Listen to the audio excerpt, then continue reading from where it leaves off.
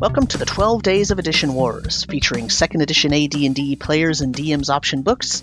In this marathon series, we are taking a close look at a set of special books that are often considered AD&D Edition 2.5. On the 8th day of the Edition Wars, my DM gave to me Proficiencies with Spells and Magic Part 2. So,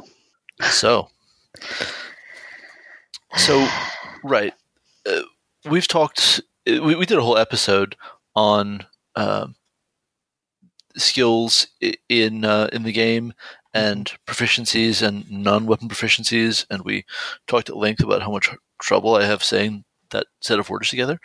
It was a thing, and so this chapter is a deep dive on that, and it's giving us a lot more proficiencies for wizards and priests as we go along.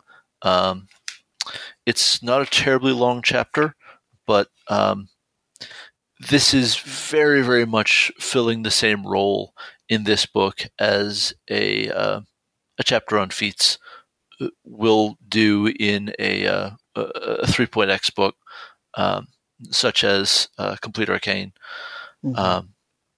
Because, as we've attested so many times, these all come across as feat-like content. Right. And most of them provide a specific mechanical benefit. they're very often positive statements about something you can do, but you very often have to roll to do the thing. Right.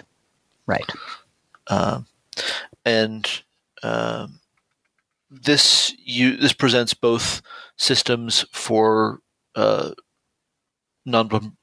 proficiencies, both the base score with character point cost and the slot cost with check modifier. And I think it's nice of them to maintain that level of backward compatibility, because it isn't something that some of the other books in this Player's Option series have cared about. Right.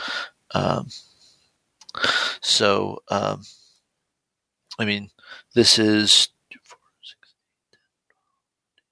17 new skills, and some of them are going to, make it into the 3.0 skill list. I'm looking at you, alchemy and concentration. Well, these are all just the wizard ones, right? Because there's others. Right. There's others. So when you say 17, that's just yes, the I'm wizard sorry. ones, right? But yes, some of them end up being. And then there are 16 priest skills, priest proficiencies, some of which are also going to make it into later skill lists in other ways. So,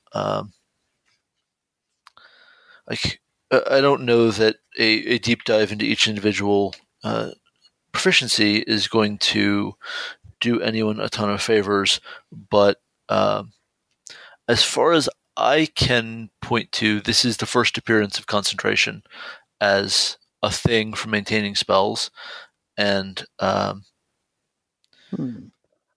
if you are, if you're looking for it, it's going to persist all the way through 3.0 and 3.5.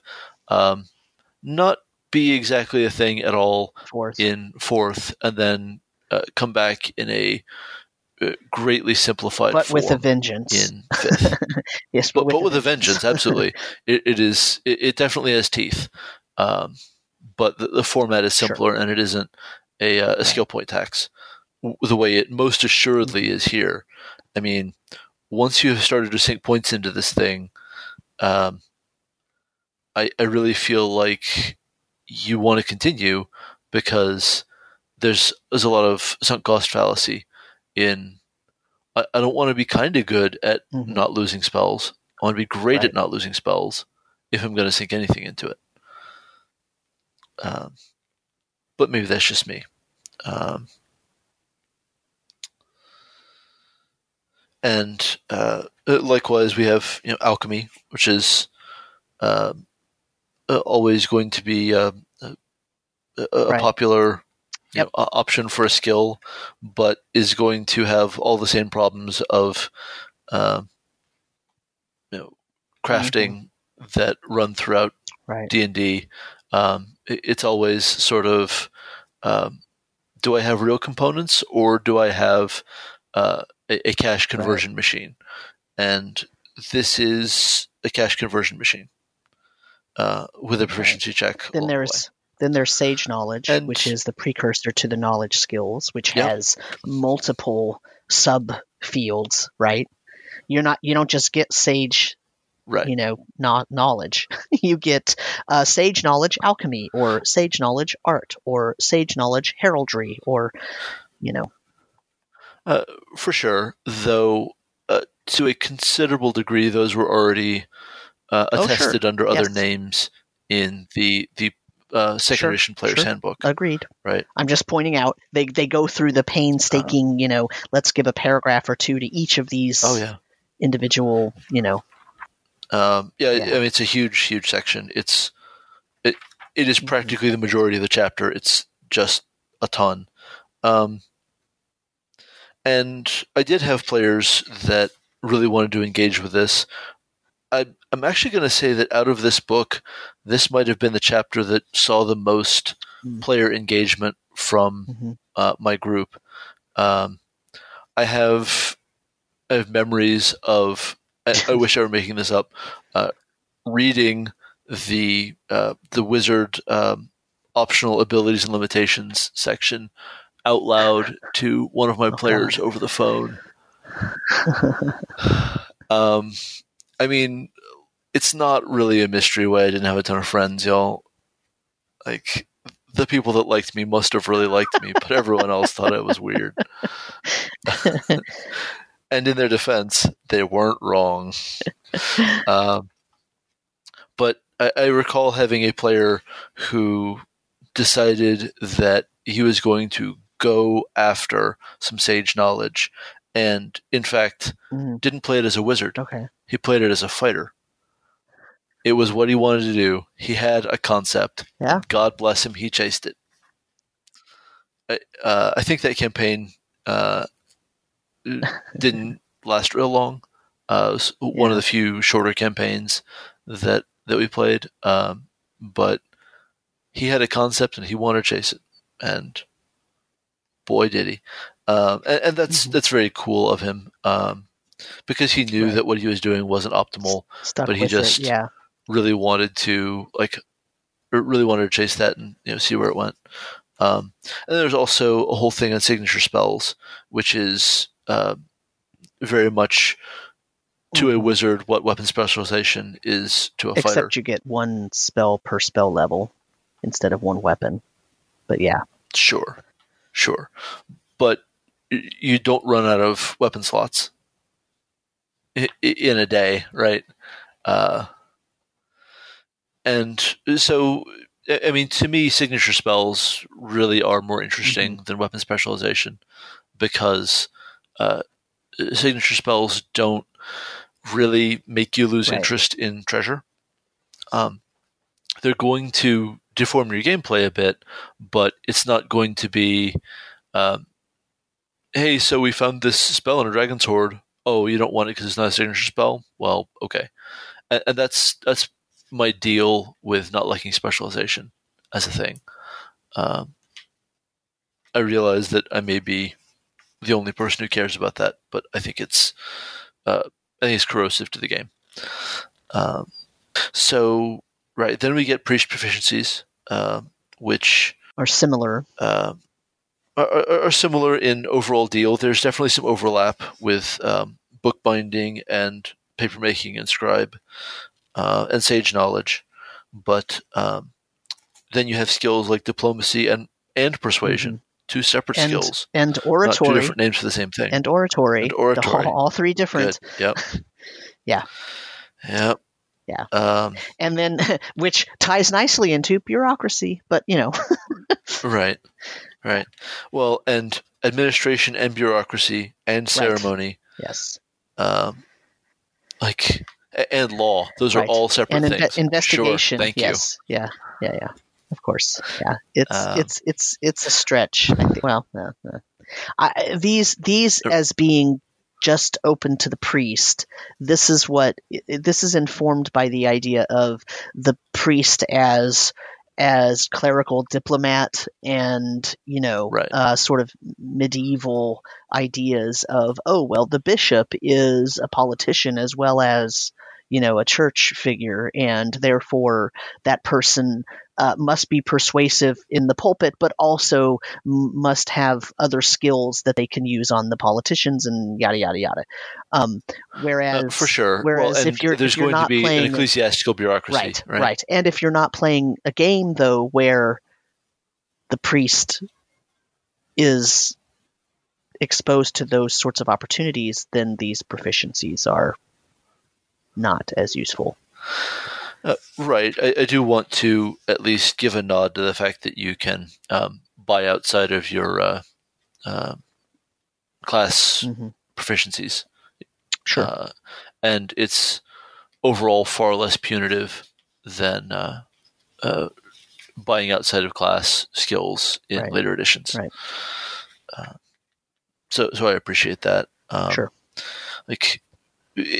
Well, and especially you have a bunch of classes that buy skills from many different class lists easily. So Paladin, for example, is going to buy all of these just fine. But yes, I think that you're right that it is, playing a very specific vision of what a priest is, and one that doesn't hold up even with just the priest chapter of this book. Right. Because none of these, aside from ceremony and omen reading, really make any sense for the shaman. Right. Or really the druid. And maybe only investigation and observation, oratory, and undead lore mean much for the crusader. Observation is so general that it could be anything. Sure, yeah. Observation and investigation. Right. Cool, thank you. Right. But, that's another thing that makes it all more feat-like, right? Right. The differences are sliced incredibly thin in exactly the same way that third ed feats are, and fourth ed feats, while we're on the topic. Sure. Ultimately, though, it's fine. There's nothing wrong with any of what's going on here. It's just sort of it feels a bit padded in word count and usage, and it all has the fundamental problem that it shares with feats of once you define this thing, then you have to have the thing to do the task described. Engaging with administration when you don't have the administration skill. Well, now how do you do it? Right. And until this book came along, I didn't need a skill to do that. Well, on the other hand, there's this weird sort of narrowing of ability here. For example, with the observation skill, you're right. Like, okay, well, can I be observant without having that proficiency? Well, here's what it says about that. Right. It says that characters that have observation have cultivated an exceptional power of observation, and the DM can ask for a proficiency check anytime there's something wrong or unusual. Here's the example. The example is the character may note the fact that the tools of a potter's shop are caked with a different kind of clay than present in the workshop. Okay, that's decent. Then it says, or they might notice the telltale marks of traffic that indicate the presence of a secret door. Okay, fine. Then it says, but the DM shouldn't let this become a substitute for alertness and good thinking on the part of the player. If he's picking up more than one or two clues a game session with this proficiency, it's probably too many. So what about the player who just says, oh, I want to look around the room to see if there's any footprints? You mentioned that it's caked with dust. I want to look for footprints. Does that character have to have the observation? Or if the character does have observation, does this count as one of the one or two clues? You know what I'm saying? It sounds extremely narrowed in one example. Well, and of course, it shouldn't become a substitute for alertness. Alertness is a different skill. Right, of course, yes. It's a different non-weapon proficiency. Right. Not in this book, but in a book. Yeah, exactly. So it's very. While you're right, it feels like it limits what characters without the proficiency can do. Yeah. But it's also once you get the proficiency, it's now limiting what that sort of more broad-sounding category is even good for in some cases. Well, and man, oratory versus persuasion. The opening sentence persuasion it hurts me bad. Unlike oratory, which relies on emotion and rhetoric, the art of persuasion is built around intelligent arguments and personal charm. What the hell did you just say? You just said that emotion and rhetoric has nothing to do with personal charm, and that's absolutely wrong. That's what you did. That sentence contradicts itself at the end. And oratory has nothing to do with intelligent arguments? Yeah, right. Yeah, cool. Of course, yes. That's a good look. Yeah. That's the look you want. God. Like, it just gets me. Oratory says, this is the power to move other people with words and emotion. By captivating an audience, the priest can convince them of the rightness of his words through force of will and dramatic speaking. In other words, it doesn't have to be true, which is what persuasion is saying. Persuasion is you're persuading them and everything you're saying is true. Yet notice there's no deception proficiency in this set of, right? So persuasion is about telling the truth. And the oratory is just about making them feel like they want to believe you. Right. It's which, yeah, I mean, it's, that we could talk about that for an hour. Just that. In very deed. So moving on to chapter 5 instead. Yes. I agree. Let's move on.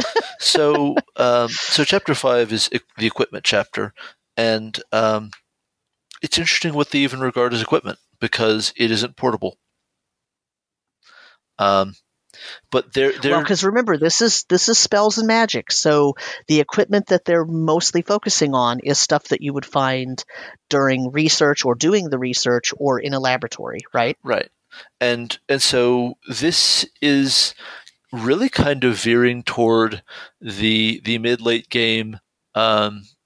We're ready to start thinking about this in terms of domain play and filling out spellbooks kind of deal, because it has the production cost and time for different sizes of buildings that you're going to put your laboratory in, and different sizes of libraries that you're going to gather and sort of store in that laboratory, presumably. Right. And so it has all kinds of rules around that. And don't get me wrong, that's a neat thing to have. I'm in favor of it. I think that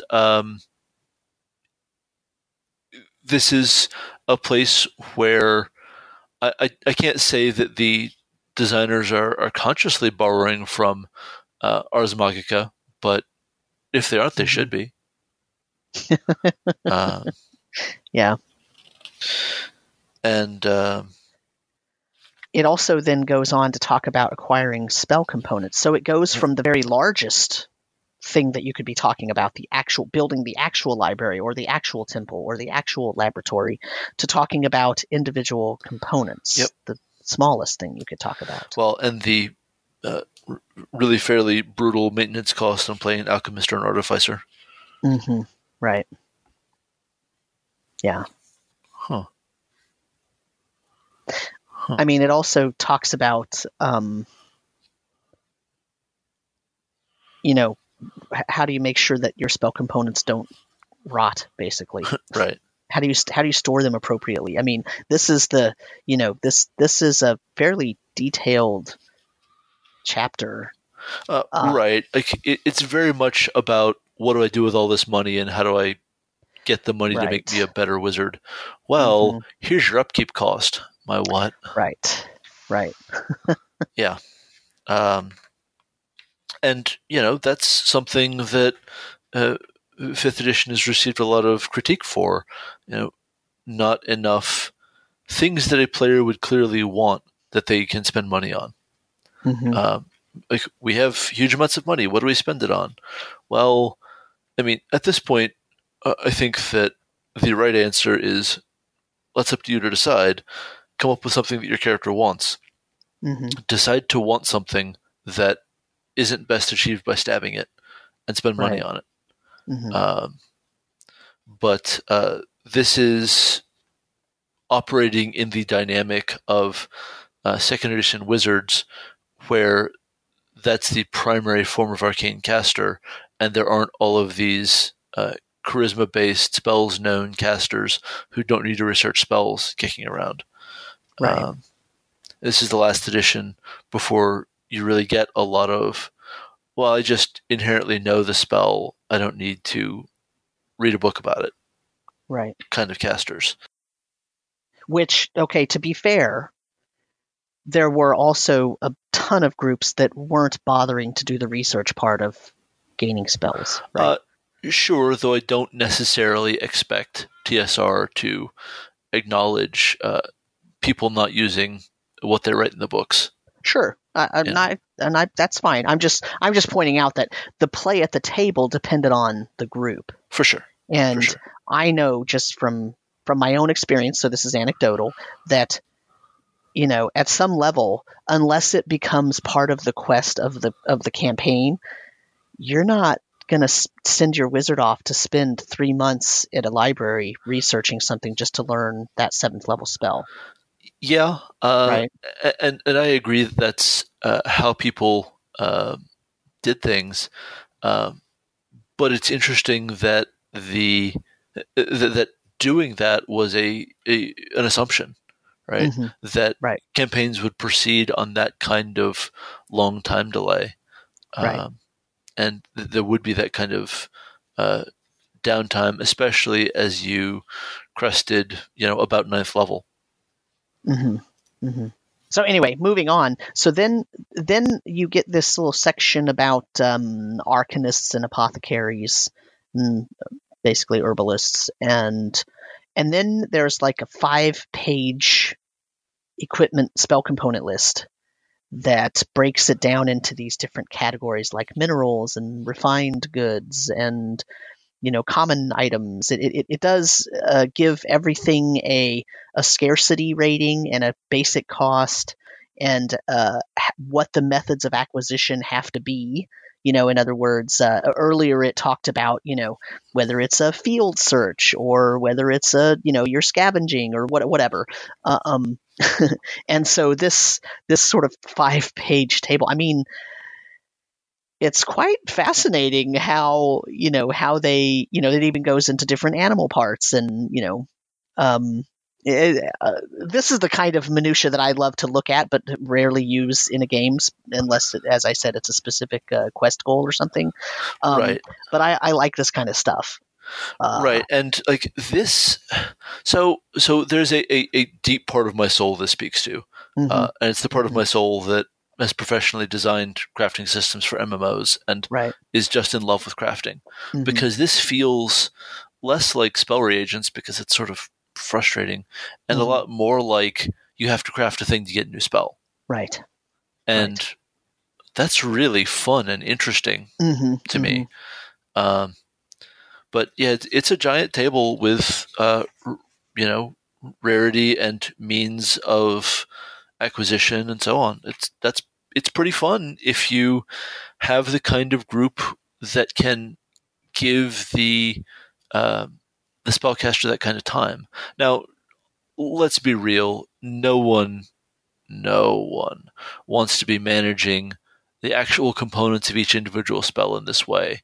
And 3rd Ed is the first edition that just comes out and says that we know you're not going to do this. You have a spell component pouch.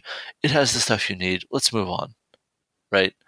And that continues right through, unmolested into 5th edition. Sure. Yeah. And you get the ability to use a focus and all that kind of stuff. So yeah. But if you did use this table as a component list for crafting spells as your approach to spell research, that would be real cool. It'd be real cool. It would have, I think, a very much an Elder Scrolls alchemy dynamic to it, and people like that because they keep doing it. If people hated it, they wouldn't keep doing it. Right. But did we cover the priestly altars? Oh, I kind of skipped over them just as the items that can be, used. A consecrated priestly altar is the priestly answer to what wizards are doing. Right. And that's fine and good. Yeah, I mean, it's whatever. It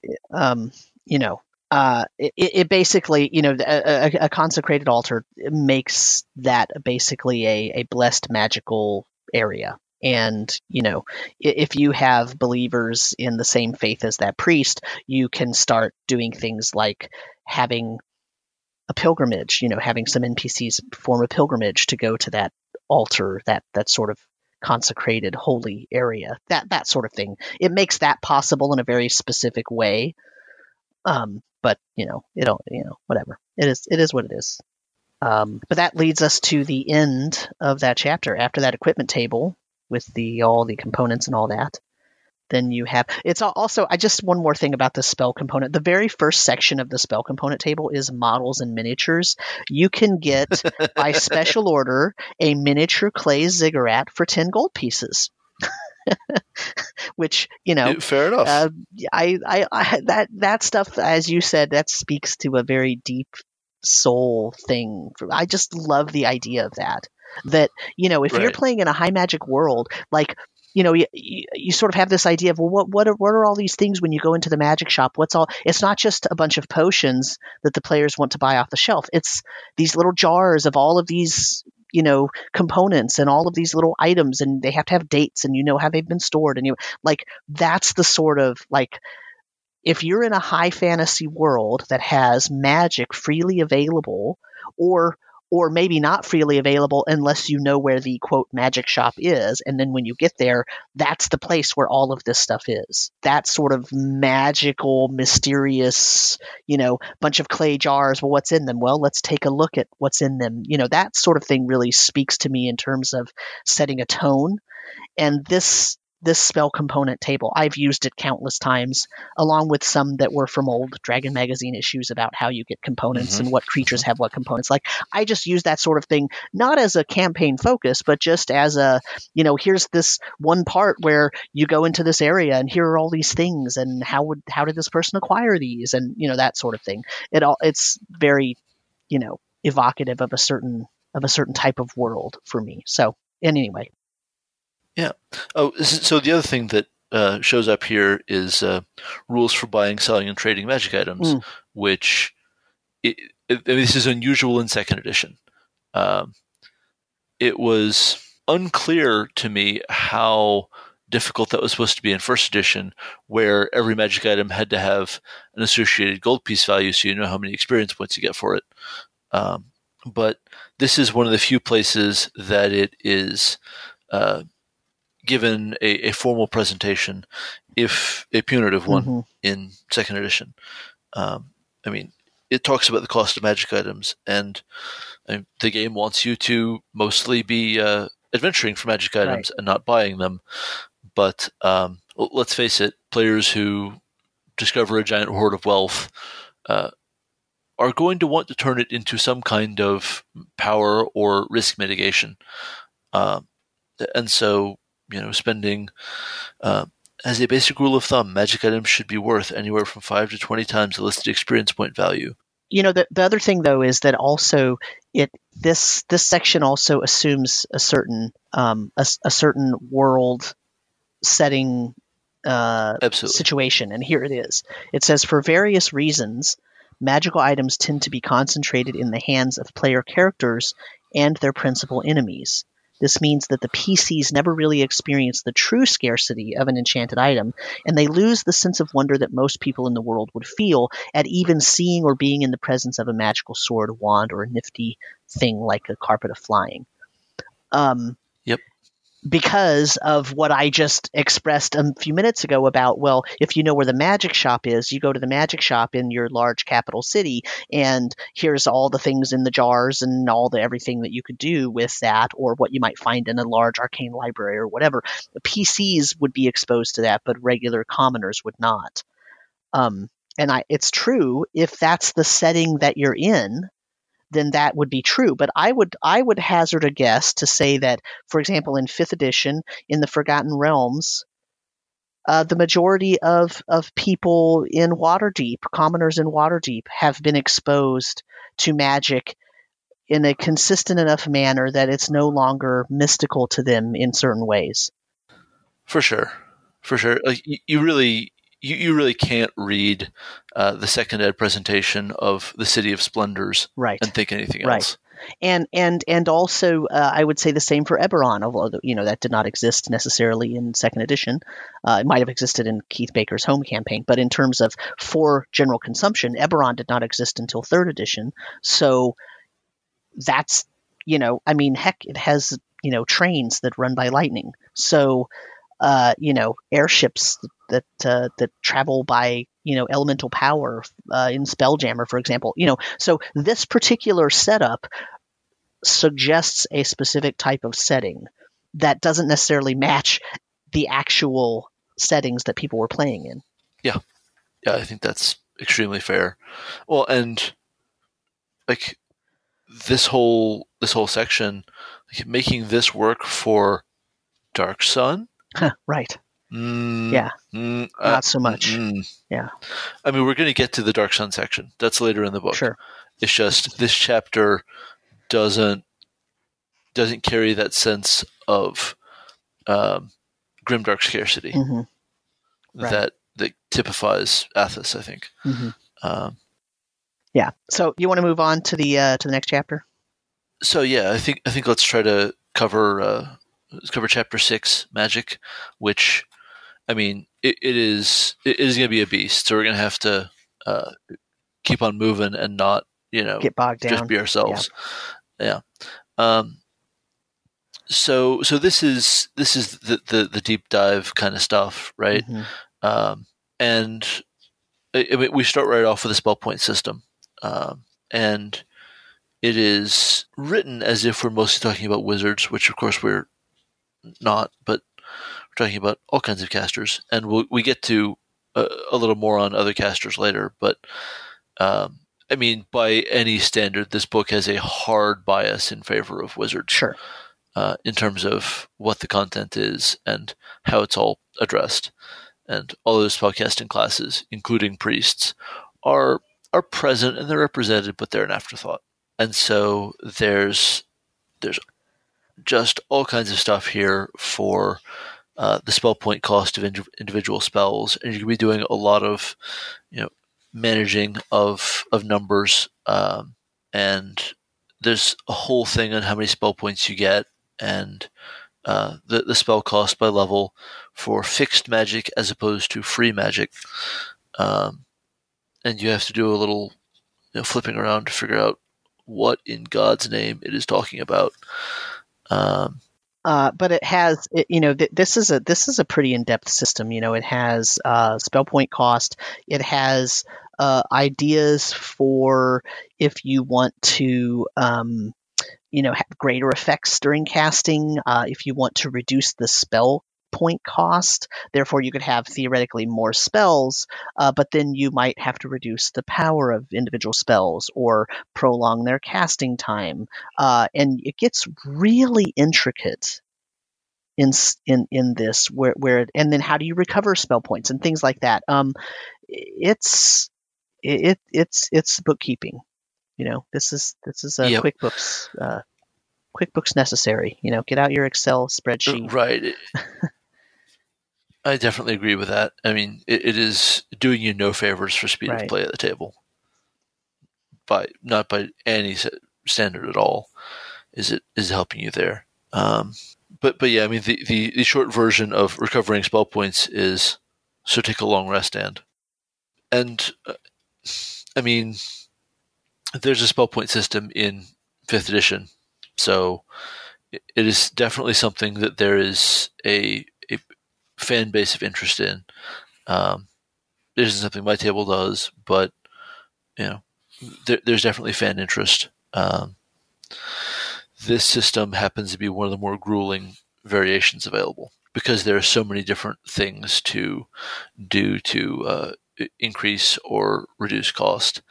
I really get the sense that it kind of thinks you're going to play more like Mage, especially when I look at the reducing spell cost thing. Well, a lot of these are only sort of okay ideas if the players have a lot more control over the pace of the narrative, and it isn't mostly an action game as people talk about D&D being, but more kind of, well, we're a cabal, we research things at our own pace. It feels to me more like Mage or Ars Magica. Some of the detail here for options. Well, and then it introduces the idea of channeling, right? So rather than casting in a Vancian manner. Well, really from there we start getting into a lot of highly customized approaches to magic, because, as we all know, the schools of magic and all the different ways of specializing in the wizard chapter were nowhere near enough. Buckle in. And so I just want to call out something that they did in this book, and that is that they've got all of these different. So I mentioned channelers, right? And then, so channelers, the part of the book that talks about channelers, okay, is formatted such that it has like a grayish teal color bar surrounding that item. And then the next section is about warlocks and witches, and that's got a blue bar surrounding it. And then the next section is about defilers and preservers. As you mentioned, we're going to talk about Athos, right? And that's got brownish yellow around it. Oh, maybe orange, I guess, in the printed. I'm looking at a PDF right now. And then the alienists and summoners have a purple bar around them. So in other words, it took its formatting really seriously because it wanted to make sure that you understood exactly where these different areas began and ended. Because if you didn't, it would be much too easy to get 100% confused because some of these are so different. And they're not short sections. Right. They are long, some of them are pages long. Right. I mean, they are whole alterations of everything about your approach to arcane casting. I mean, they're big statements about what magic is like in a campaign. In the best example really is they're as big of statements about what magic is in a campaign as defilers and preservers are about Athos. I mean, that is one of the central differences of all of Dark Sun. So you can't skip it. Yeah, because if you skip it, you're no longer in Athos by definition. Right. And I called this out, in a previous episode. But man, the section on warlocks and witches is just punishing because it goes through multiple stages of corruption, from enticement to invitation to touch of darkness to embrace to creature of darkness. And I mean, I think that could be in about 5 spells, but once you get to stage 5 creature of darkness, you're just an NPC. Right. We're done here. Yeah. You can't do anything else, right? Like that's, and it literally says that this warlock is no longer a viable PC. They have to pass into the DM's hands permanently as an NPC in the world, which means that is a campaign-breaking descent into power, right? Right. And, it's not that isn't interesting. No, of course. Yeah. No, I'm not disparaging. Man, a 5-step track is brutal, and the things you do to resist the descent, they are adventure stopping. The psychic turmoil of this conflict completely occupies the character's attention for 1d3 days, during which he cannot cast spells and fights with a -3 penalty to his attack rolls. I'm sorry, what? Like, oh, I cast a magic missile in the fight. I hope you guys have 1d3 days. And it's not even oh, I resisted the change in stage, so the adventure is disrupted, or I didn't resist it, and so the adventure is disrupted. No matter what, like just testing the roll, like that's it. Let's actually tell our audience that's listening what exactly we're talking about. So warlocks and witches, it says, I'm going to just read it to you. They have a serious limitation. Every time they spend spell points to cast a spell, they risk attracting the attention of a chaotic or evil power.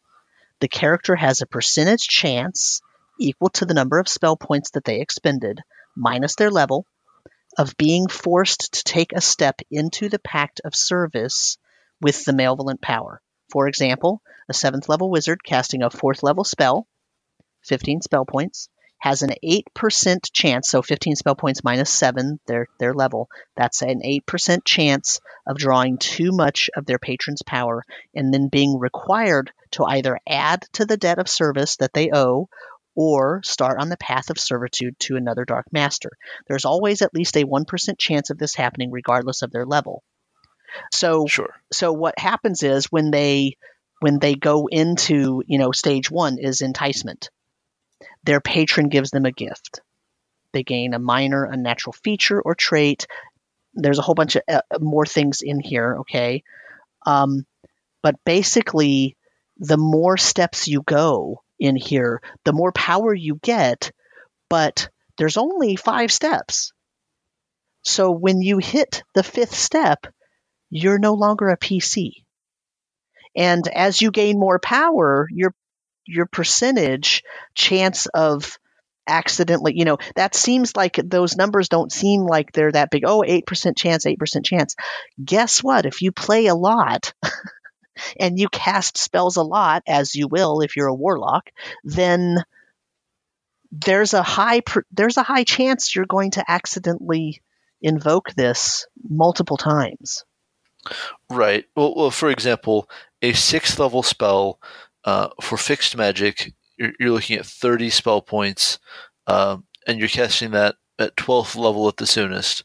So, okay, 18% chance. Mm-hmm. That's getting it up there, right. And it scales up sharply from there. Right. And there's the narrative is good and interesting, but the mechanics are just brutal, and it isn't like you have a lot of other problem-solving tools to work with, because it's not like your class gives you a bunch of features that aren't spellcasting.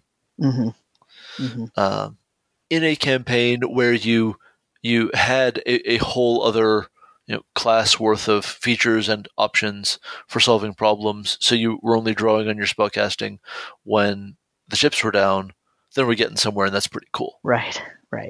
Also note that as you take the steps along this path, you not only, it's not just, oh, well, now you're sort of subsumed into this patron's, whatever. You actually might start to grow things like horns or fangs or talons, or, your eyes might start glowing red, and, you might get some extra abilities that go along with that, like an acute sense of hearing or an acute sense of smell.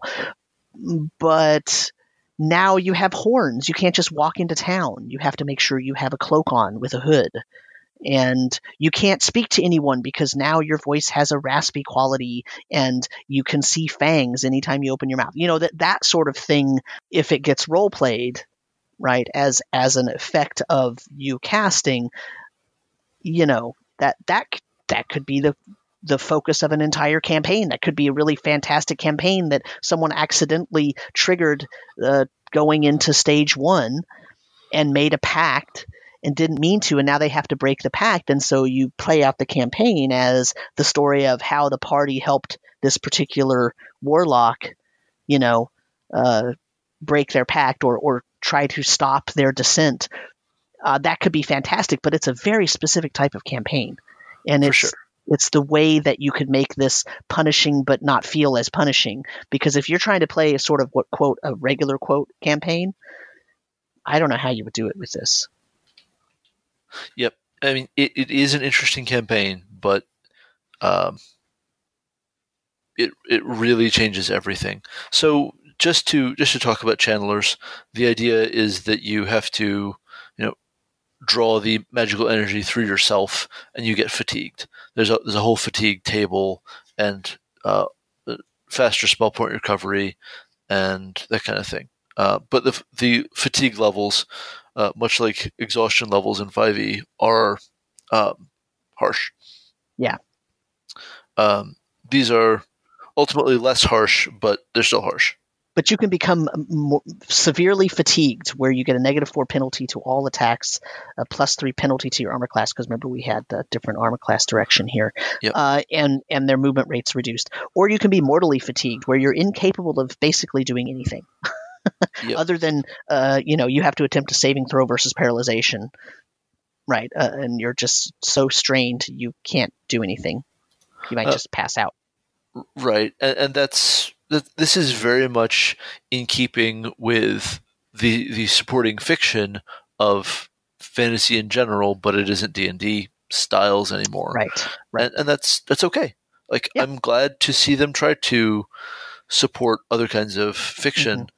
This is just this system is especially brutal, and I mean, if you want to look at it as trying to drag that quadratic wizard back down to earth, then I think you've got a leg to stand on.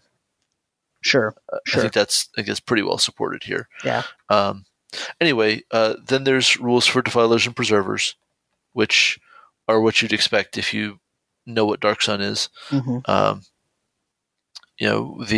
You have to gather spell points from the land around you, and you can either gather quickly and destroy the land, or gather slowly and preserve the land. And this hangs it on initiative modifiers, which is rough, but a preserver can accumulate spell energy at a rate of 4 spell points plus 1 spell point per level each round. So casting a 6th or 7th level spell is going to take a minute. Mm-hmm. You're going to be here, I say a minute, multiple minutes, because a round is a minute, but let's not get bogged down. But you're also talking about alignment requirements now. Oh yeah. Because defilers cannot be good aligned. Right. You're talking about actual hit point infliction if you start destroying the earth. It's what you'd expect if you are familiar with Athas at all. But that it puts it out here in case you're not actually playing a Dark Sun campaign, and you could, adjust this to your own campaign, which is fine. Yep. It's also very punishing, I guess, is my point. So, the channeler thing, the fatigue is punishing. The warlock 5 steps until, being fully overcome is punishing. And the defiling versus preserving is punishing. Well, and the next one is also going to be punishing. Well, right, and the next one is very, very explicitly just trying to give you Call of Cthulhu in D&D. Like, sure, they're not beating around the bush at all. There are places where the text calls out that they're trying to do what happens with spellcasters in Lovecraft's work. Right. And this is your Far Realms infestation. Right. But it only infests your mind, so you go insane. Right. And there's a random insanity chart, which is going to be just as problematic as almost all other tabletop game presentations of mental illness. No surprise here. It's problematic. Yep. I mean, this is, and it's horrible to have to say this, but this is less problematic than some of the mental illness stuff from Forgotten Realms. Yeah. Because homosexuality is not a listed mental illness. Yeah. Yeah.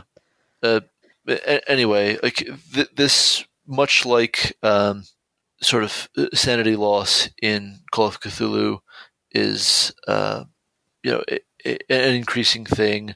You have your chance of insanity and your modifier to random insanity chart roll, just the whole deal, right? Mm-hmm. You're taking a risk every time you cast a spell. No surprise. Right. And almost the entire mechanics are just the listing of all the mental illnesses. Mm-hmm. There's right. The actual mechanics are less than one full page, I think. They're about one full page, and then everything else is mental illnesses and phobias. Yeah, great. This is more about informing the player how they should be role playing their character if they are afflicted with this mental illness. Yeah, definitely. And so that leads us into priests, which they have their own, individual categories of systems of magic, but ultimately, priest spell points work about the same way. There's fixed theurgies and free theurgies, which is basically, well, if you didn't prepare the spell, but you still really need it, you can just pay a bunch extra, and it's fine. Which is cool. Honestly, I'm into that. Mm-hmm, mm-hmm. Something that is to me the right kind of trade-off to be offering, is what I want to say.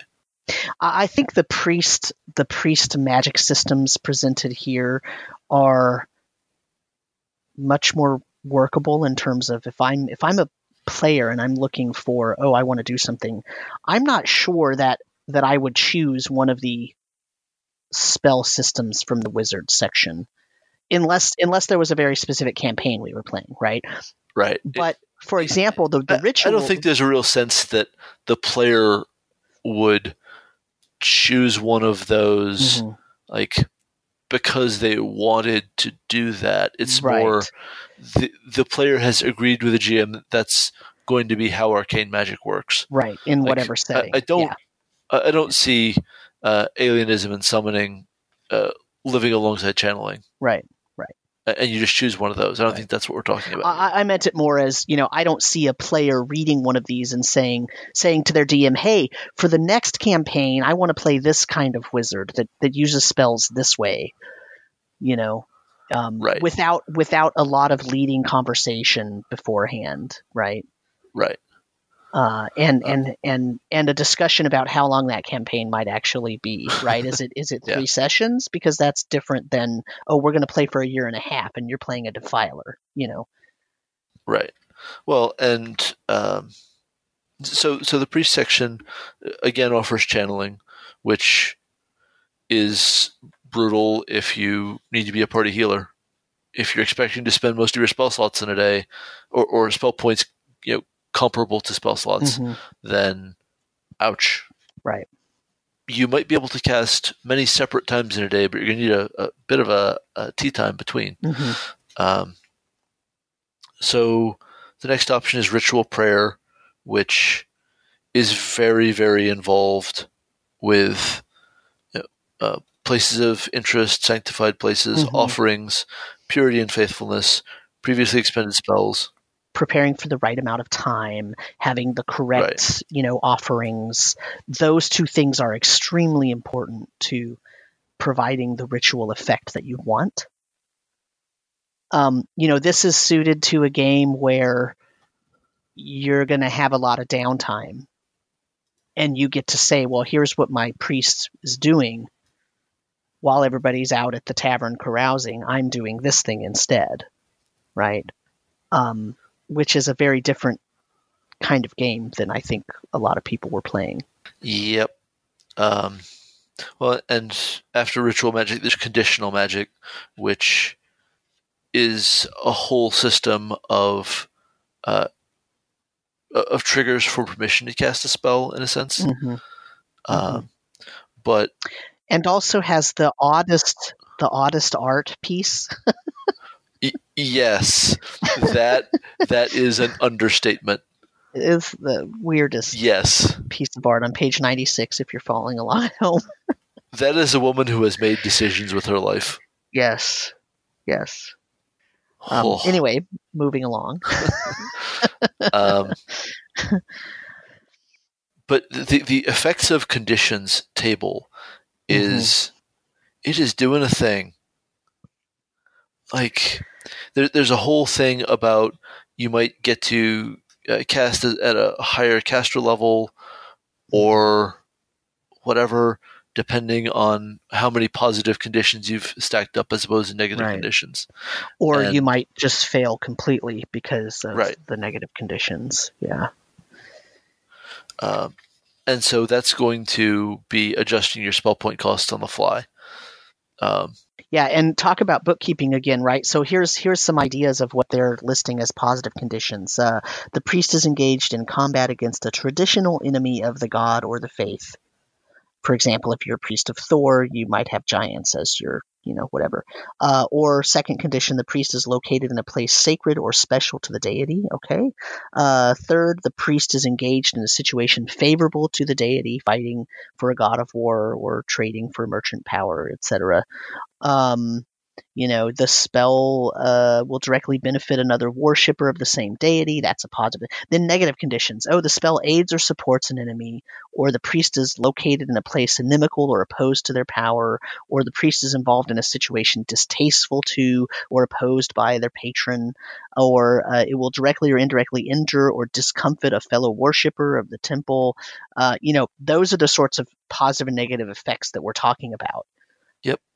If you're in an adventuring party and you're going into a crypt that is representatively under a temple from an evil god, I mean, you've stacked up all of these negative conditions. Right.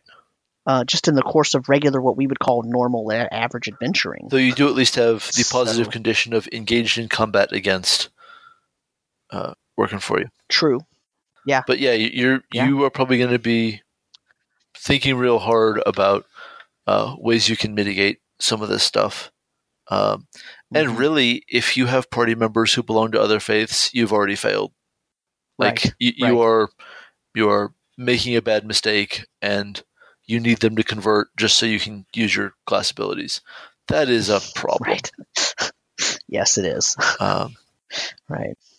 Anyway, the rest of this chapter goes quite quickly. Druidical magic doesn't get much of its own section except to say preserving and defiling could be a thing, but it's kind of an appendage. Right. And then other spellcasters is just spell point tables. There's no deep dive there into alternate casting methods.